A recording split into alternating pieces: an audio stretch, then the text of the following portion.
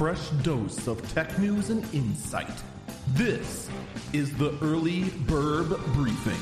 Razer's cloud gaming device is dead on arrival. It is Monday, October 17th, 2022. This is the Early Burb Briefing. I'm Eagle Falcon. Before we actually get into the meat of this episode, I just want to warn you, the listener, in advance. I will be talking about the Amaranth situation that has arisen. It is a very heavy and disturbing thing that is going on regarding a domestic issue.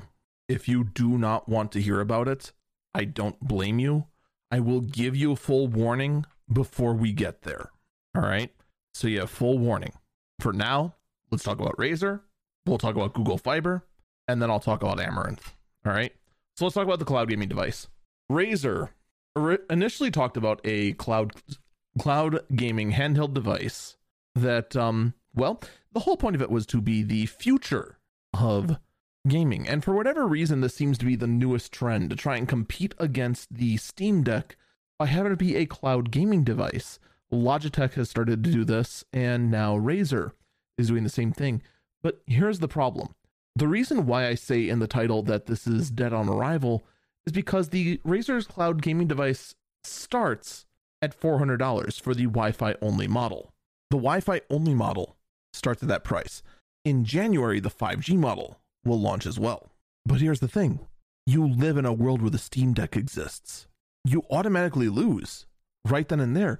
And while we're on the subject, why would I pay a $400 for a device that can play no games locally with Wi-Fi only when I can spend spend either $300 or $400 and get a Nintendo Switch that can play games locally?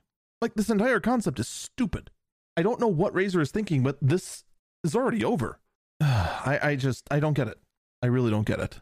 But it will be a 6.8-inch AMOLED screen with a refresh rate of 144 Hz, full HD resolution at 2400 by 1080.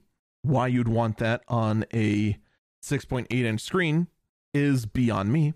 That's a bit excessive, but that's what Razer's offering, and I think their device is already over. If you buy this, there's no hope for you. There's just none. Zip zero nada. All right. Google Fiber is suddenly alive again. I don't know why, but it is. And in fact, in cities where they are operating, including Kansas City, Utah, and West Des Moines Kansas City, Utah, and West Des Moines. Anyway, I believe that's all I don't get. They had this phrased out weird because I'm clearly reading this too late at night. Anyway, the state of Utah, Kansas City, and West Des Moines. Anyway, wherever Google Fiber is available, they are trying to offer speeds of upwards of 5 gigabits per second and 8 gigabits per second. The rates being $125 a month and $150 per month. This will be symmetric upload and download. I want this right here and now. Just please, Google, and come to Waukesha, Wisconsin, please. Pretty please. I would be so happy forever. Those speeds are just amazing. Absolutely amazing. All right, let's actually rip this Band-Aid off. So, if you are not comfortable with any kind of domestic issues, take care, rest well, enjoy the rest of your day. I don't blame you for tuning out. I'm not going to lie, when this crossed my radar, I felt horrible. But it is something that there's a lot of really bad takes about it. And I feel like I can add a logical point of view to this. So first, let me get my stance on Amaranth. I'm not a fan of hers at all. A lot of the stunts she has pulled on stream, I do not like. A large number of them would have gotten any other Twitch streamer suspended on Twitch. And she manages to continue skating free. And it's something that has always rubbed me the wrong way. Especially considering the kind of content she brings is just, it's not something I like, and it's not something that I like being represented on Twitch. That's where I stand. With that said, let's go over what happened. During one of Amaranth's streams, she got a phone call in the middle of it. I believe it was a 24-hour stream. She muted her mic when she got the call. Moments later, she unmuted the mic and put the phone on speaker to let the whole thing be heard. We then hear a man's voice, later to find out to be her husband, who was incredibly enraged, talking about how Amaranth doesn't listen to him in a tone that really shouldn't. It's a very aggressive tone. I'll phrase it like that. One that is heavily agitated. The conversation then goes on, and in fact, along the conversation, it is brought up that he threatened to inflict mortal injury, I'll phrase it like that, to her pets, to her dogs. After the conversation, she reveals text messages on her phone and more details how she has been in this relationship for a long time. There have been a number of takes, including, this is horrible, this is domestic violence and she needs to get help, this is not a healthy relationship, and others saying that she has done so much in the past.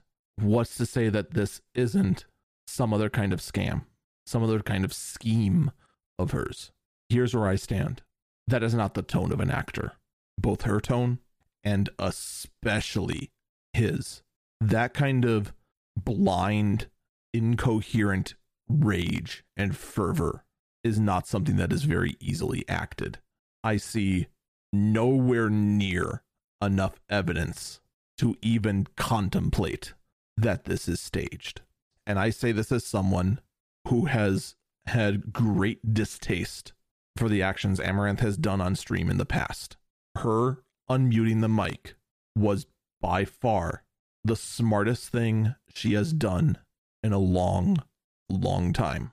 And people are hoping she gets the help she needs. I believe that unmuting is part of the help she needs. Now this is out in the open. Now there is solid evidence. And in fact, this is now evidence that can be taken to law enforcement, to authorities to say, hey, there is this domestic violence issue. A restraining order must be put in place immediately. And now she has the proof that she needs to go ahead and get something like that rushed. If for whatever reason that I am jumping to conclusions and that is not what happened, it needs to be what happens now, because everything that she has done so far is lining up perfectly to do exactly that. A psychopath like that is not going to take finding out that he has been exposed to the world. He is not going to take it peacefully. Apparently this has happened a couple of days ago. And quite frankly, I hope that the gears are already in motion. I really do hope for her sake.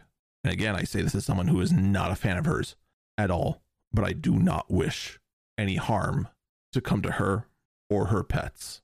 But this is a very serious situation, and these terrible takes trying to say that this is all one giant scheme are simply, without a doubt, in the worst taste possible. There's no other way to look at it. And I say this as someone, again, not a fan of hers, and I am a heavy skeptic. That voice is not something you fake. It simply isn't. And normally I wouldn't even cover stories like this, obviously. But the fact that this is happening on the place where I basically call my home for this kind of content, on Twitch, I feel it doesn't be talked about, especially since very bad takes are being had all across Twitter in regards to this. I hate to break it to these people, but you need to kind of just notice the details, because the details in this show that, in fact, well, this is not good. Well, this is, to say it's not good is an understatement. I do hope she gets help. I really do.